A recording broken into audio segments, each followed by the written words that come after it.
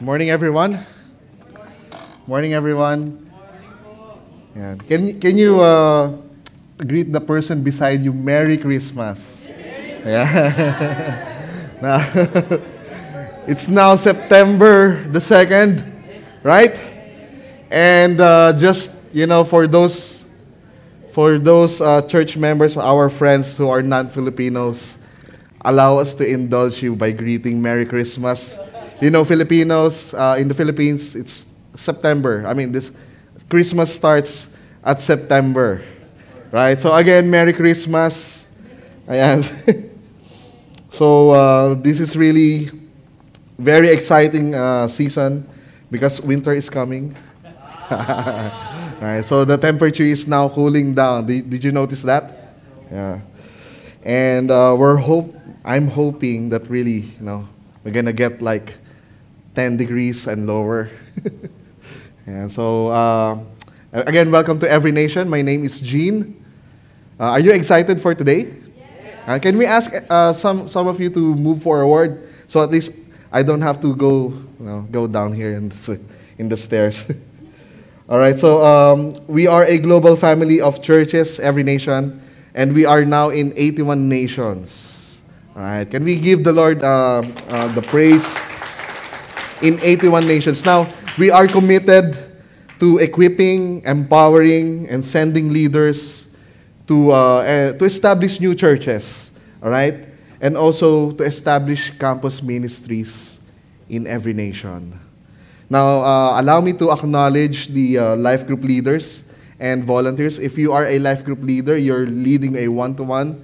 If you are volunteering, can I ask you to please stand up to be recognized? Where are our life group leaders, our volunteers? Can we ask those? Come on. If you're asking, those are our volunteers. Those are our ever faithful volunteers. Thank you very much, and God bless you for your hard work, for your commitment. And I would also like to take this opportunity to, of course, thank the leaders of this church for giving me this privilege to deliver to you the message of God this afternoon, all right, or this morning. So we'll be starting this morning, and then later on this afternoon. I'll be ending this preaching by afternoon now. So let me introduce myself. My name is Gene. For those of you who are new here, my name is Gene. I am currently the overacting IT manager in one of the private universities here in Bahrain. Right? My wife, can you see? Yeah, that's our family picture. That's my wife, Rose. She is a regulatory officer.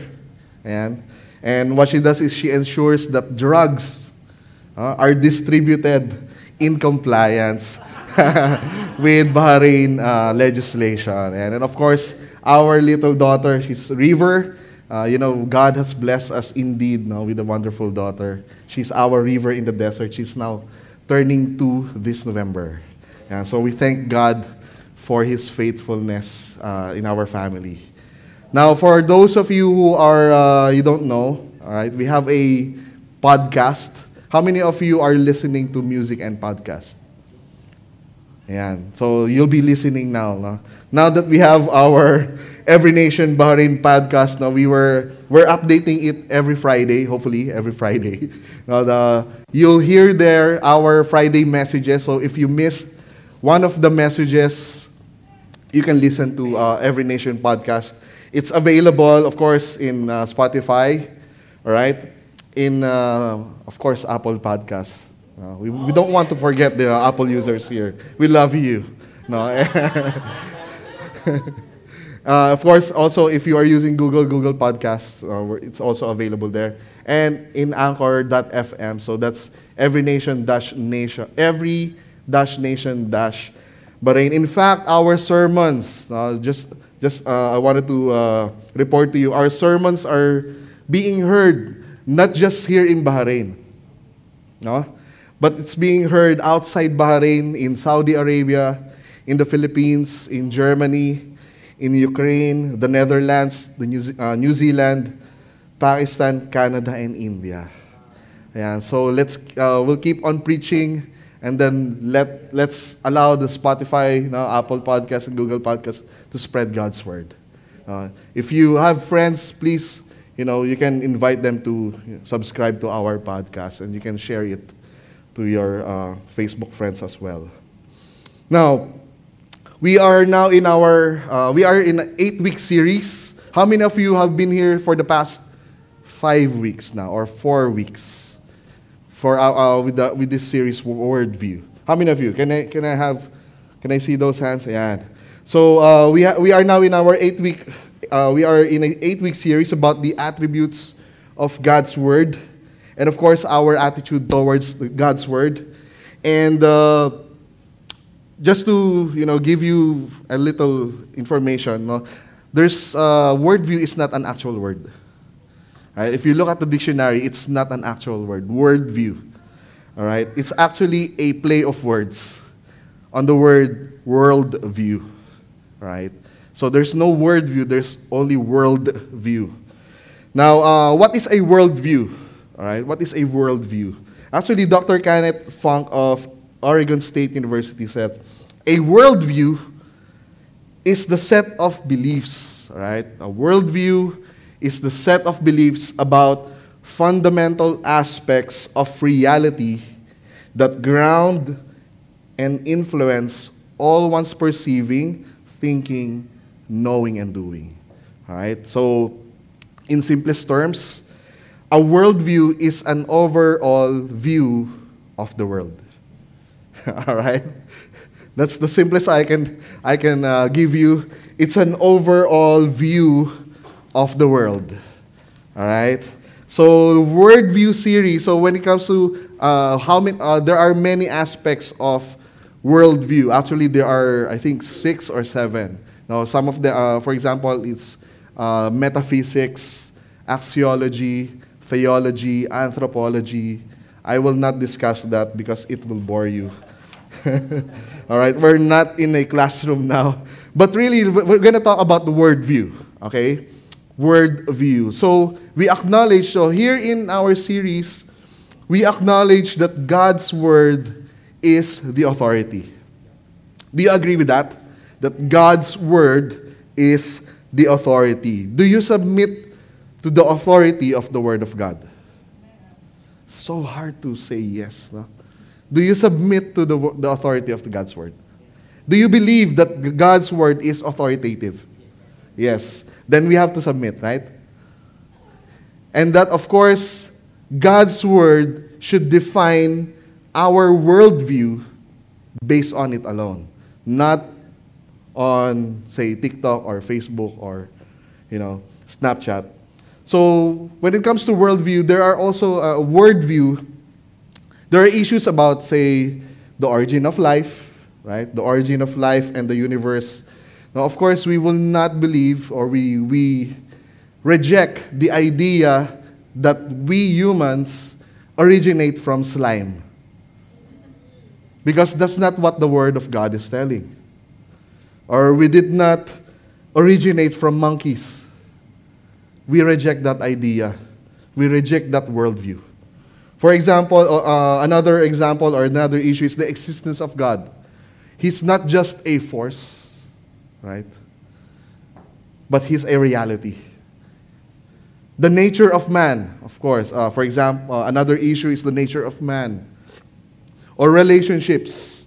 Now let me speak to the, to the young ladies when it comes to worldview. Do you still agree with Taylor Swift? That, because we're young and we're reckless, yeah.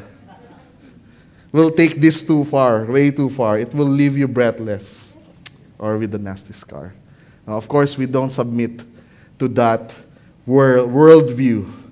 Another issue is what's morally right and what is morally wrong. For example, when it comes to gender issues. All right, so there's only 2 gender. It's male and female. There's nothing more, nothing less.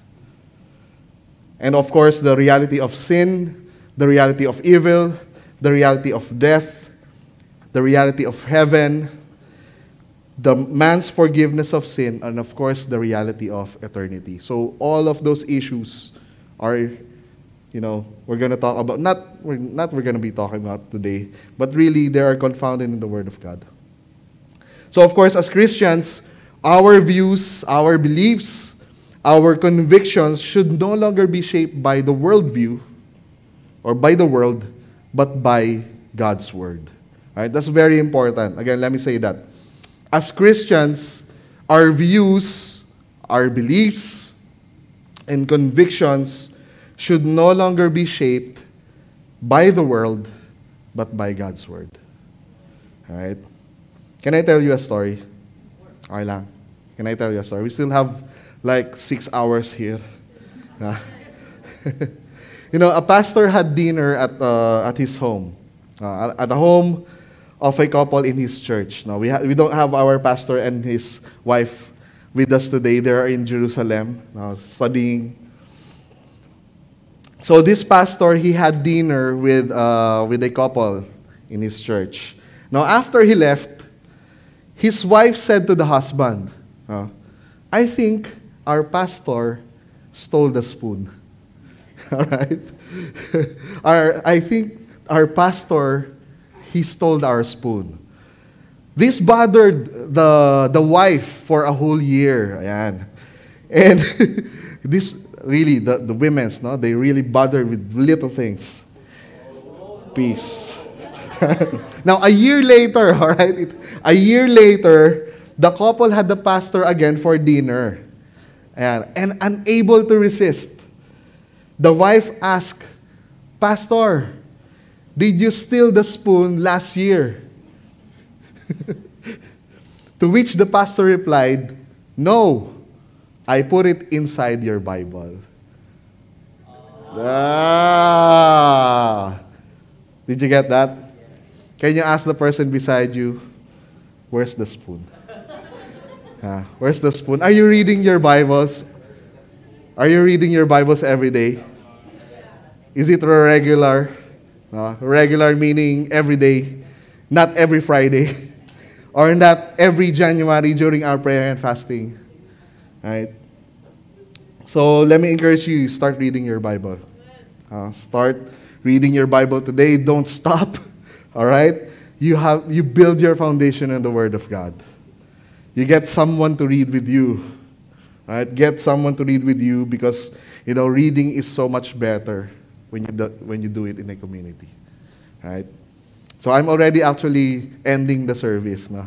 It's already an application. Anyway, of course, here in Every Nation Bahrain, we cannot emphasize more the value of reading and studying, and sharing the Word of God. And because, you see, whenever you open up the Scripture, you are already communing with the Lord Jesus. You are communing with God the Father, God the Son, and the Holy Spirit. All right? So, where's the spoon?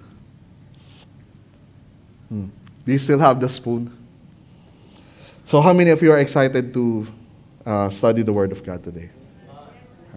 I'm actually excited. But let me just pause a little bit. No? This is actually, before I start, or already I'm in the middle, this is actually not a simple message to prepare. All right? This is not a simple message to prepare. And our preaching team, whenever we have a new series, we pray for the new series. We ask the Lord for guidance, and then we assign or we pick the messages in the series. All right. So I felt that this subject is a little bit unfair. That was assigned to me, and it was too much for me. All right, but then I realized that I was actually the one who picked this message. So somehow it's a self-inflicted pain.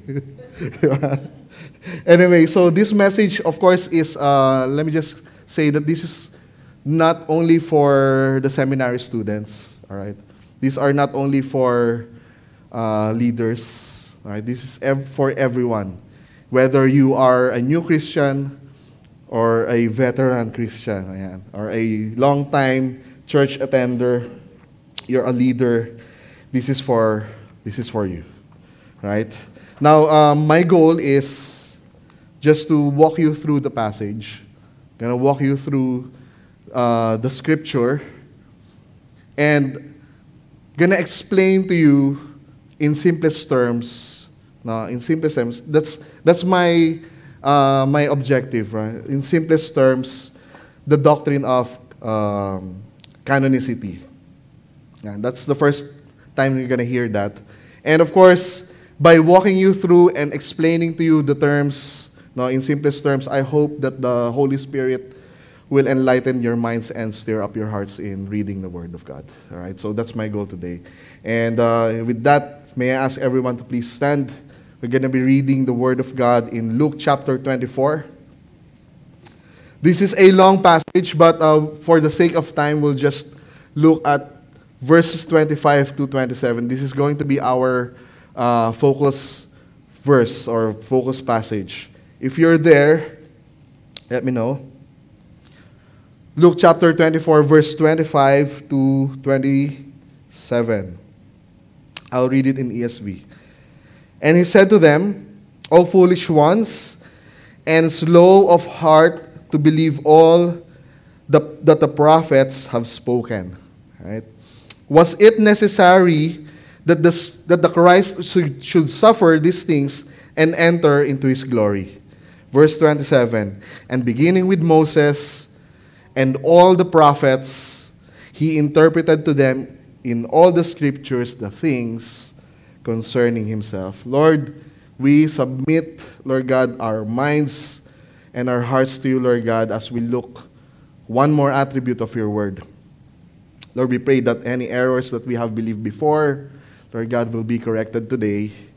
Lord, we ask that you open our eyes, Lord God, to see Jesus in Scripture. In your name we pray. Amen. You may now be seated.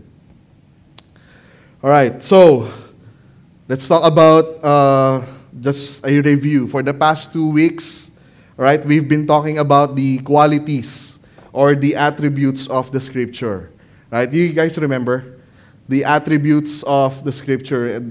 And we've talked about 2 weeks ago, we've talked about the inspiration of the Scripture. Do you remember? So when we talk about this inspiration of Scripture, we're talking about the origin of Scripture. Where, from whom, diba, did our Scripture started? And 2 Timothy says, all Scripture is breathed out by God. Right? All Scripture is breathed out by God, meaning all the words of Scripture from Genesis to Revelation, all right, are God's words. All Scripture or all words of Scripture are God's word. Nothing more, nothing less. All right? And the Holy Spirit supernaturally influenced the human beings or the human writers to write those words, or to write their stories, to write the poems, to write the prophecies. So it was the Holy Spirit who influenced the human writers without violating their personalities, their level of intelligence, and their style of writing. Right? That's clear? So all Scripture is inspired. When we say all Scripture is inspired, it does not mean, all right, it does not mean that one passage or chapter or book is more inspired than any other or than the rest. Okay? I'll say that again. When we say all Scripture is inspired, it does not mean that one passage, say John 3:16, all right? Or chapter, or John chapter 21, for example, or a book, Matthew, is more inspired than any other. Right? So, just like, when we read and take the gospel as more important than Habakkuk or Malachi or Micah or Obadiah, because in the gospels, the name of Jesus is mentioned. So we take that as, more inspired. No, they are all equally inspired, right? They are all equally inspired. So that's the nature. The nature of the Word of God, the nature of the Bible is that it's inspired by God. All of the words of Scripture are God's Word. That's origin. The second one is the nature. Last week, Mitch preached about the doctrine of infallibility. Infallibility or inerrancy. Now, these are some technical words, but really the meaning of that means that the Bible is entirely truthful, all right, and reliable. That means the Bible is entirely truthful and reliable in all that it affirms, right? In all that it affirms. So the Bible, it means that the Bible is incapable of making mistakes. It cannot fail. Isn't that amazing? That the Word of God, from Genesis to Revelation, written by 40 different authors in the span of 1,500 years, in Israel, they have different personalities, but they were saying the same thing, and it didn't fail. It doesn't contain any mistakes. Isn't that amazing? Does that encourage you to read your word? Read God's word, read your Bible. So because God is the ultimate author of the Bible, He is always perfectly truthful. Right? He is always perfectly truthful. Therefore, His word is completely truthful as well. Right? His word is completely truthful as well. Therefore, we say that the word of God is authoritative. Right? The word of God is authoritative. It says there, it is profitable, what? For teaching, for reproof, for correction, for training in righteousness, that the man of God may be complete, equipped for every good work. Right? So do you want to grow as a Christian? You read the word. Okay? Do you want to better serve the church community? Study the word. Okay? Do you want to live in wisdom as follower of Christ? You obey the word. Right? Do you want your family to believe in Christ as well? You proclaim the word. Right? So now, today we will be talking about the third quality of the Scripture. Right? Third quality of the Scripture, and that is the scope. Right? Scope. And we're going to be talking about the canon of Scripture. Right?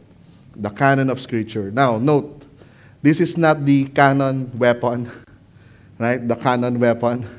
Or the Canon brand of camera. Right? Canon actually means standard. All right? It's a standard or a rule or a regulation, a norm. Let me say that again. Canon means standard. Right? It's a standard. It's a ruler. It's a ruler. It's a rule. A regulation. For example, right?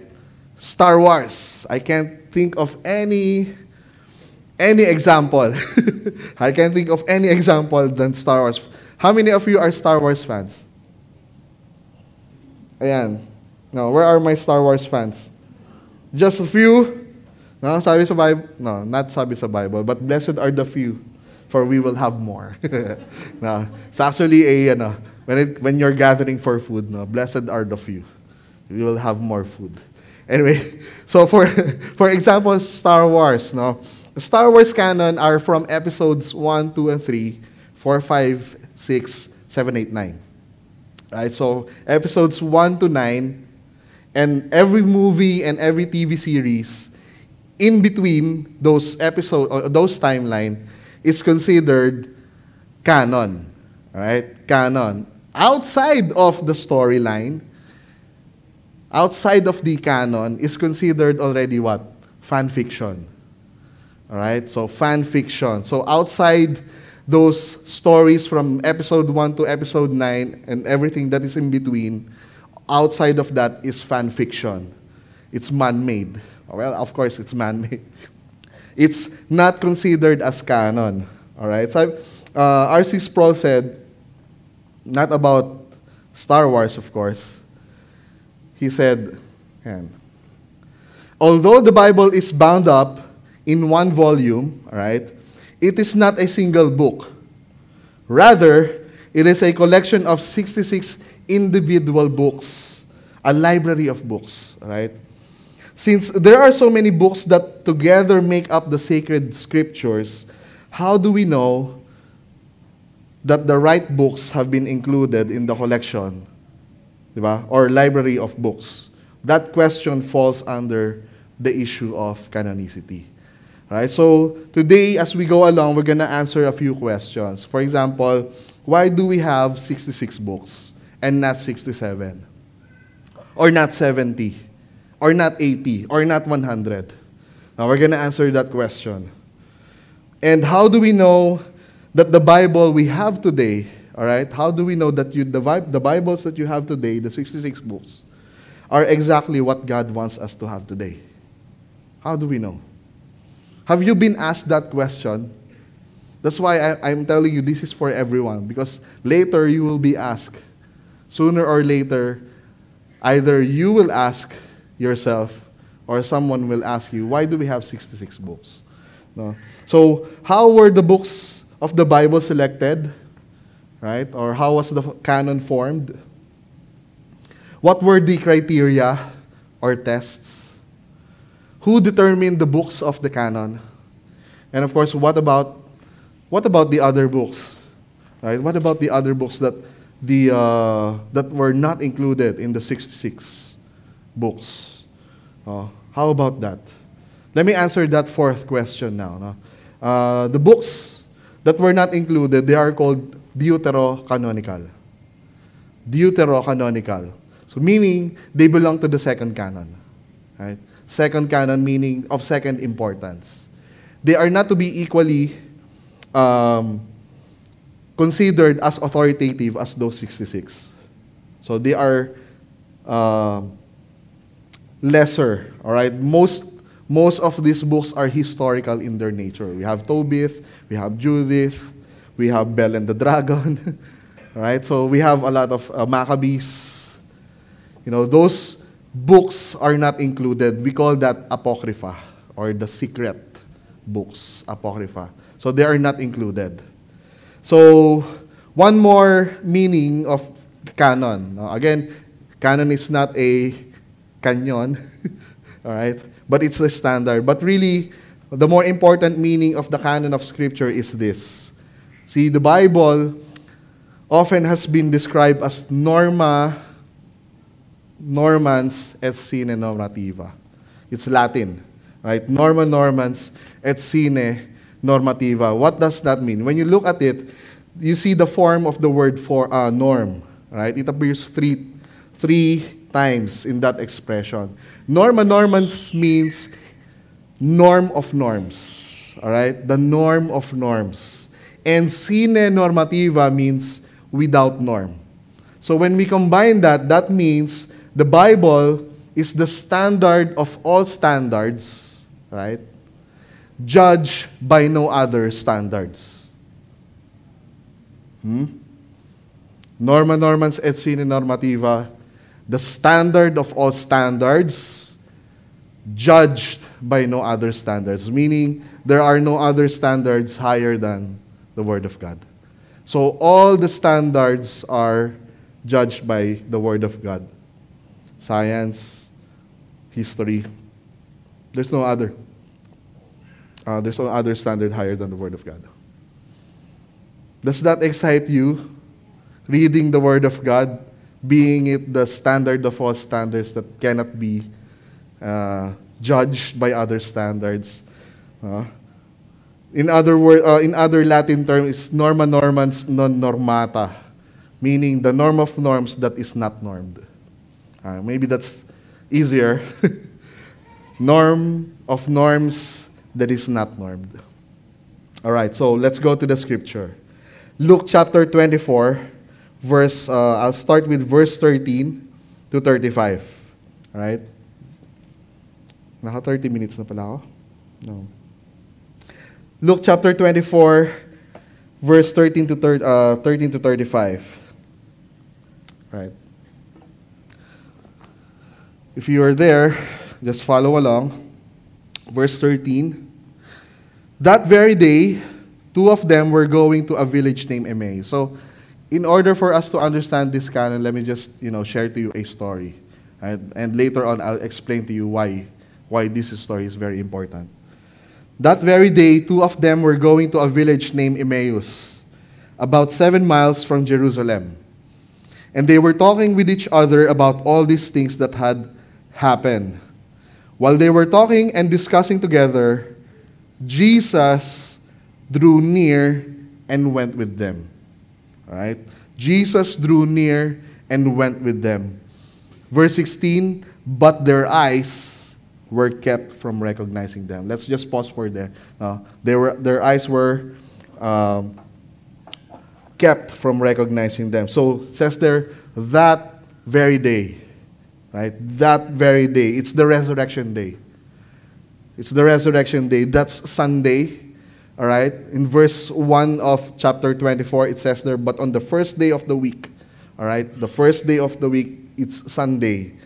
3 days after Jesus died on the cross, that's the first day of the week. This is the same day. All right? So this is the most important day of the most important person who ever lived. Right? Therefore, we can say that this is the most important day in history. Right? This is the most important day in history. There are many significant days in history that changed the way people live. For example, in June 6, 1944, those who love history, you'll like this. June 6, 1944, it's the Day of Days, the D-Day.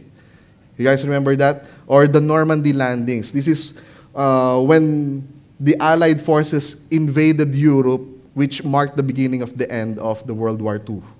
So June 6, 1944. July 20, 1969, is the landing on the moon. Right? March 12, 1989, Tim Berners-Lee invented the internet. July 1, 1997, that was when the Hong Kong was turned over to China from Britain. Feb 4, 2004, Facebook was founded. July 29, 2007. July 9, 2007. Does that ring something? The Apple iPhone was first released. Yeah. Yeah, I have fans there. March 11, 2020. Ayan. The World Health Organization declared COVID-19 as a pandemic. Right? So these are some of the most significant days in history that changed the way people live. But really, none of them compare to that very day. Right? None of these can compare to that very day. That very day was the turning point of history. I personally believe that this is the most important place to start with if we want to understand the canon of Scripture. This is the most important place. Why? Because what happened during that day was scientifically, mathematically, historically, statistically undeniable, irrefutable, verifiable, unquestionable, and undeniable, undisputable. That was the day of days, actually, the resurrection day. And it was well documented. It was well documented. And I can say that it's certified without a shadow of doubt, legit truth. Now, I don't know about your English, but I say that's it. That's statistically accurate. It's certified without a doubt, legit truth. The resurrection is the day of days. It was the most authentic day in history. That's why Christ's resurrection, you remember? Christ's resurrection is our foundation. That's what Paul was saying in 1 Corinthians chapter 15. Christ's resurrection is our foundation. That's our starting point, right? So verse 17. Verse 17. And he said to them, what is this conversation that you are holding with each other as you walk? Right? What is this? I really like how Jesus starts a conversation. He usually starts with a question. Not because he doesn't know or he's curious. He just wants to know. He's just leading the conversation somewhere. Later on, we'll see where is he leading. Verse 18. Then one of them, named Cleopas. Now, one of the comments here that Cleopas, all right, he was the older, or he's the man there. These two disciples, they were either two men, although it's more accurate that they were probably man and woman, or husband and wife.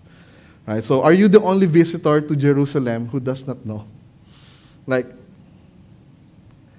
everyone in Jerusalem knew what happened 3 days ago.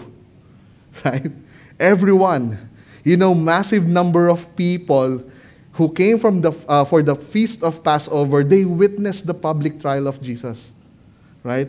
Or we can say the public mistrial of Jesus and the crucifixion of Jesus. These same people, they saw Jesus paraded by the Roman guards. They saw him beaten. They saw him nailed to the cross between two thieves. Now, they were also there when the darkness fell for 3 hours. Right? They were there when the earth shook and the rocks split. They were there when Jesus shouted, "It is finished." They were there. Now, so news can spread quickly even during the time, even when there was no social media. News can spread quickly. So they were asking Jesus, "Are you the only one who doesn't know this?" Right? Are you the only one? So verse 19, Jesus responded, "What things?" Right? What things? What things? So we'll notice that the two disciples answered in two parts. All right? Here's the first part. Verse 19. And they said to him, first part, concerning Jesus of Nazareth, all right, concerning Jesus of Nazareth, a man who was a prophet, mighty in deed and word before God and all the people. All right? Concerning Jesus, mighty in deed, and how before God and all the people, and how our chief priests and rulers delivered him up to be condemned to death and crucified him. All right? Verse 20. So, did you notice the answer of Cleopas? He identified Jesus being from Nazareth. Right? He identified Jesus as being Nazareth. Now, remember what Philip in John chapter 1 verse 46 says. Can anyone or can anything good come out of Nazareth? No? Philip was asking, no, or was telling, can anyone come out of Nazareth? You remember? It was as if you're asking, are there any good parkings in Manama? Do we have? Or are there any good burgers in McDonald's today? No. It's controversial. All right. So what Cleopas, all right, what Cleopas and Luke was recording, he was saying that this man is the one and only Jesus. Right? This is the only one and only Jesus from Nazareth. It's him. It's him. It's Jesus of Nazareth. All right? So this is a fact, a certainty. All right? He says there, a man who was a prophet, mighty in deed and word before God and all people. In Matthew chapter 21, verse 11, no? During the triumphal entry of Jesus to Jerusalem, the people were shouting. What were they shouting? This is what? The prophet Jesus from Nazareth of Galilee. All right? So everyone knows Jesus is from Nazareth and he is a prophet. Because everyone knows. And then, let's continue. How our chief priests and rulers delivered him up to condemn to death and crucified him. So prominent leaders, they are known. They are named like the Sanhedrin, all right? The Sanhedrin. They ordered capital punishment by means of crucifixion to this Jerusalem pop star. Right? So that's what happened. And here's a personal comment from Cleopas, verse 21. But we had hoped that he was the one to redeem Israel. We had hoped. We had hoped. No? It's past tense. We had hoped that he was the one to redeem Israel. He was essentially saying the one who was to save us from Roman rule is now 3 days dead. The one who was to save us from Roman rule is 3 days dead. So here's the second part, which is actually more astounding. Verse 22 to 24. Moreover, some women of our company amazed us. They were at the tomb early in the morning. All right? Some women. It's not individual. It's what? Multiple witnesses. When you say multiple witnesses, you have a stronger case. You can't deny when there are 2 or 3 witnesses, right? And it's not just 2 or 3 witnesses. In verse 1 to 12 says, these are Mary Magdalene, Joanna, Mary the mother of James, and the other women. These are multiple witnesses seeing the same thing. There's an empty tomb. And they did not what? Find his body. The tomb was empty.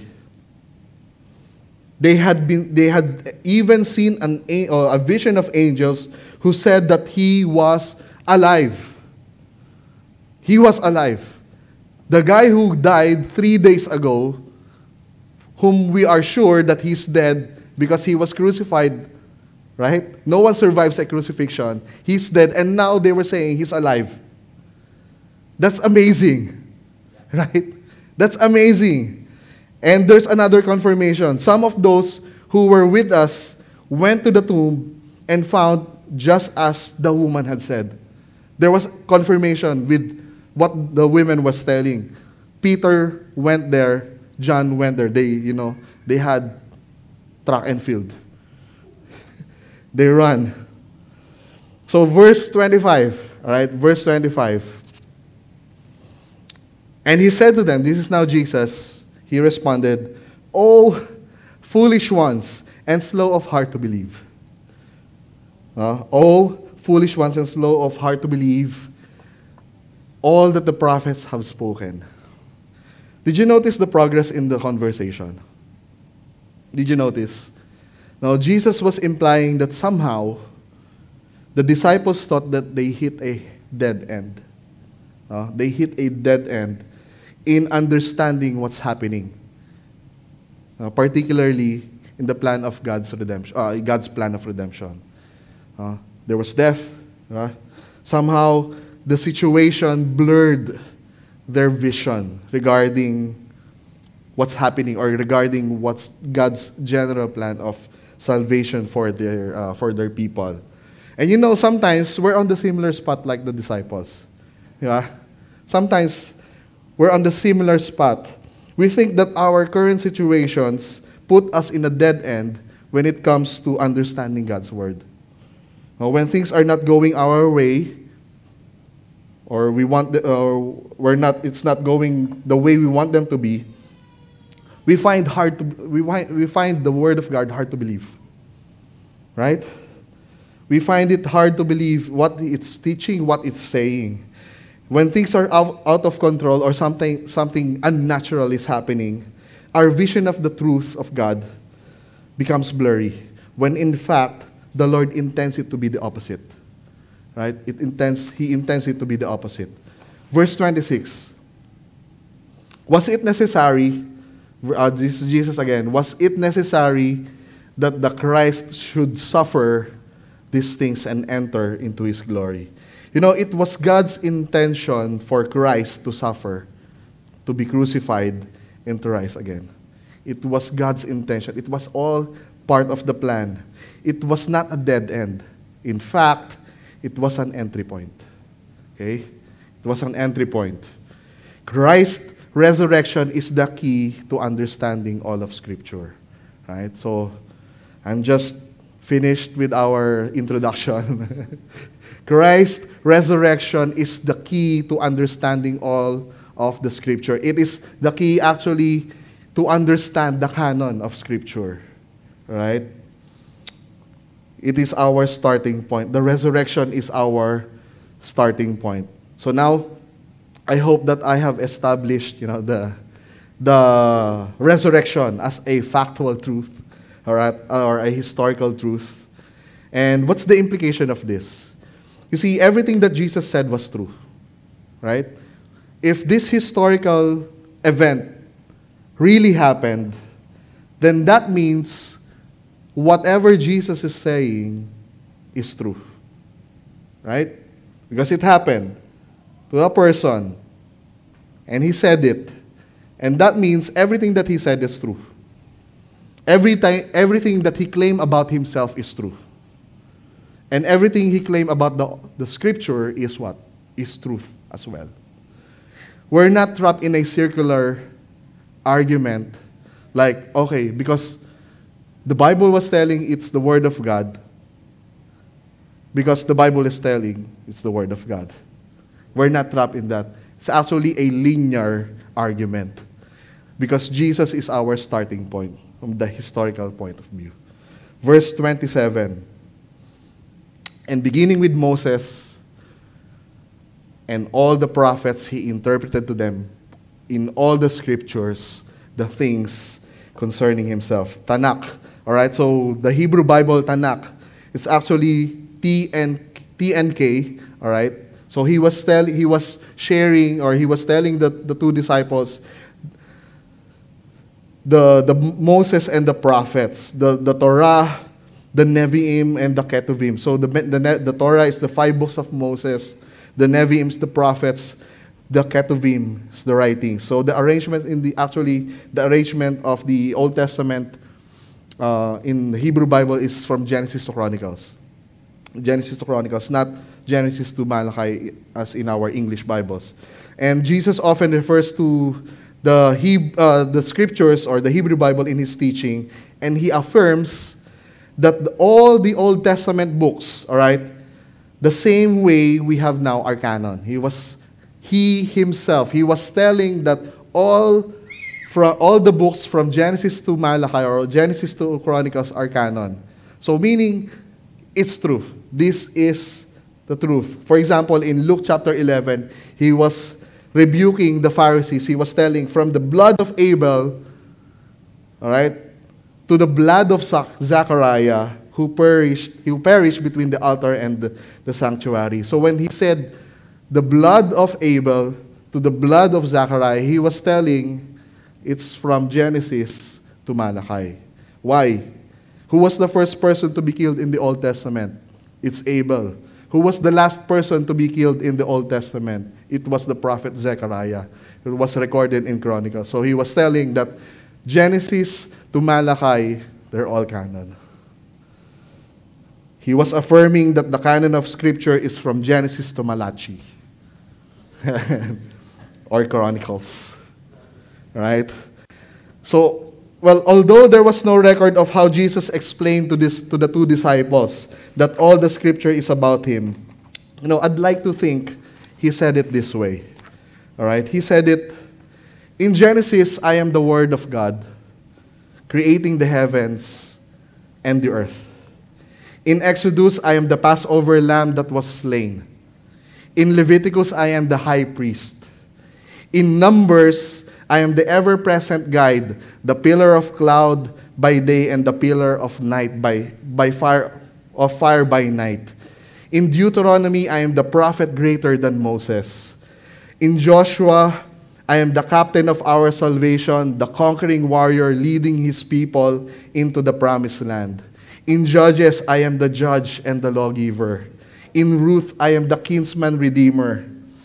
In 1st and 2nd Samuel, I am the prophet of the Lord. In 1st and 2nd Kings, I am the righteous ruler. In 1st and 2nd Chronicles, I am the glorious temple, the restorer of the kingdom. In Ezra, I am the faithful scribe. In Nehemiah, I am the rebuilder of the walls. In Esther, I am the advocate, risking his life to restore us to royalty. In Job, I am the redeemer who lives. In Psalms, I am the good shepherd, the one who hears your cries. In Proverbs, I am the wisdom personified. In Ecclesiastes, I am the meaning of life. In Song of Songs, I am the lover of your souls. In Isaiah, I am the wonderful counselor, the mighty God, everlasting Father, Prince of Peace, wounded for your transgression, and bruised for your iniquities. In Jeremiah, I am the rejected messenger of the Lord. In Lamentations, I was the weeping prophet. In Ezekiel, I was the river of life bringing healing to the nations. In Daniel, I am the fourth man in the fiery furnace. In Hosea, I am the faithful husband pursuing the unfaithful bride. In Joel, I am the spirit and the fire. In Amos, I am the burden bearer. In Obadiah, I am the judge of all the earth. In Jonah, I am the merciful and forgiving God. In Micah, I am the messenger with beautiful feet. In Nahum, I am the avenger of God's people. In Habakkuk, I am the reason to rejoice even when your fields are empty. In Zephaniah, I am the restorer of God's lost heritage. In Haggai, I am the cleansing fountain. In Zechariah, I am the pierced son whom every eye on the earth will one day behold. In Malachi, I am the son of righteousness rising with healing in his wings. Do you want me to continue? In Matthew, he is the king of the Jews. In Mark, he is the miracle worker. In Luke, he says, I am the Son of Man. In John, I am the Word made flesh, the Son of God. In Acts, I am the Christ, the risen Lord, the Savior of the world. In Romans, I am the justifier of sinners. In 1 Corinthians, I am the resurrection. In 2 Corinthians, He is our comfort. In Galatians, He is our Redeemer from the curse of the law. In Ephesians, He is the head of the church. In Philippians, He is the God who supplies all our needs. In 1 and 2 Thessalonians, He is our coming King. In 1 and 2 Timothy, He is the mediator between God and man. In Titus, He is the faithful pastor. In Philemon, He is the friend that sticks closer than a brother. In Hebrews, the blood of the everlasting covenant. In James, I am the life at work in your faith. In 1 and 2 Peter, I am the chief shepherd. In 1 and 2nd, 3rd John, I am the everlasting love. In Jude, I am the foundation of your faith. In Revelation, I am the Alpha and the Omega, the beginning and the end, the King of kings and the Lord of lords. See, the Bible is not about us, it's all about the Lord Jesus Christ. See, from Genesis to Revelation, it's all about Him. It's not about you, it's about Jesus Christ. The Lord Jesus, again, is the key. He's the door to understanding all of Scripture. He is not just our goal, He is also our entry point. So if you want to understand what the Bible is all about, right, you look to the Lord Jesus Christ. Right? Look to the Lord Jesus Christ. And I'm about to end here now. Almost. All right? It's actually so good. I'm enjoying it. Verse 28. So they drew near to the village to which they were going. He acted as if he were going farther. But they urged him strongly, saying, Stay with us, for it is toward evening, and the day is now far spent. So he went in to stay with them. Verse 30, when he was at the table with them, he took the bread and blessed and broke it and gave it to them. And their eyes were opened and they recognized him. Right? And he vanished from their sight. Let me just ask one of our leaders to say this. Dr. Nixon now says, isn't it amazing? Or isn't it interesting that Jesus was recognized not in the place of inquiry, but in the place of intimacy? He broke bread, and the disciples recognized him. You see, when you read your Bible, you're communing with the Lord. You're communing with the Lord Jesus Christ. It's you and Him. So, let's not take for granted our time with the Lord Jesus Christ. Let's not take for granted the Bible. In verse 32, it says there, did not our hearts burn within us? Did not our hearts burn within us while He talked to us on the road? While He opened to us the Scriptures? Did your hearts burn when I read all the names of Jesus in the Scripture? There was a burning in the heart in everyone who opens the scripture and communes with the Lord through His word. So let's conclude now, because I haven't answered the question, right? So how was the canon of scripture formed? What were the criteria and who determined the books of the canon? I think we all know already who did and how it was. Let me start by saying the canon was not an invention by the church, nor was an idea that originated from the apostles. It was not an invention. So how? How was the canon formed and who determined it? We know who did. It's God the Father through the testimony of the Son in the work of the Holy Spirit in the lives of the believers. Right? It's God the Father through the testimony of Jesus and the work of the Holy Spirit. So the canon was spiritually discerned, just like what we did.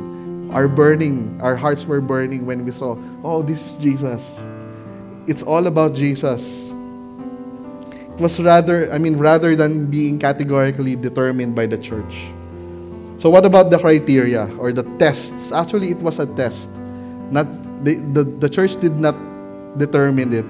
They only tested it. They only discerned it. And what are the attributes? It's beauty and excellence. These are the divine qualities. It's beauty and excellence. You see, whenever you open the Word of God, you are amazed, right? It's amazing. Power and efficacy. Power and efficacy. When you read the Bible, you will never be the same again. And third, unity and harmony. There are no contradictions.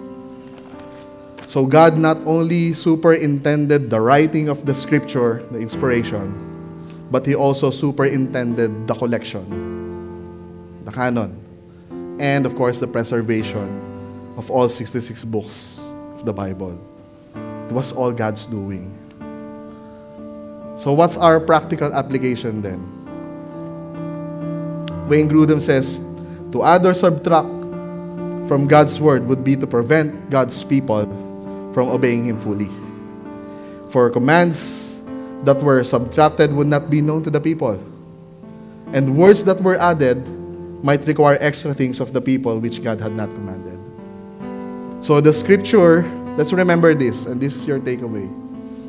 The canon of scripture was determined by God and was later discerned by His people. It was all God's doing. And therefore, what? We can trust the Bible. Can I ask everyone to please stand?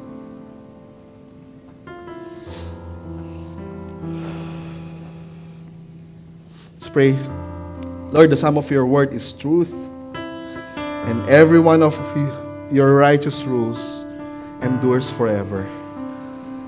Lord, we pray that you will cause our hearts to burn within us every time, Lord God, we read and study your word. That's our prayer, Lord God. And Lord, as you draw near to us, Lord, just like what you did in Emmaus, draw us near to you, Lord. Let us see Jesus in all Scripture. In your name we pray. Amen. Let me bless you before you go. May the Lord bless you and keep you. May the Lord make His face to shine upon you and give you peace. I pray that Christ may dwell in your hearts through faith, that you, being rooted and grounded in love, may have the strength to comprehend with all the saints what is the breadth and the length and the height and depth, and to know the love of Christ that surpasses knowledge, that you may be filled with all the fullness of God. In Jesus' name, amen. God bless you, everyone. We're now dismissed. God bless you.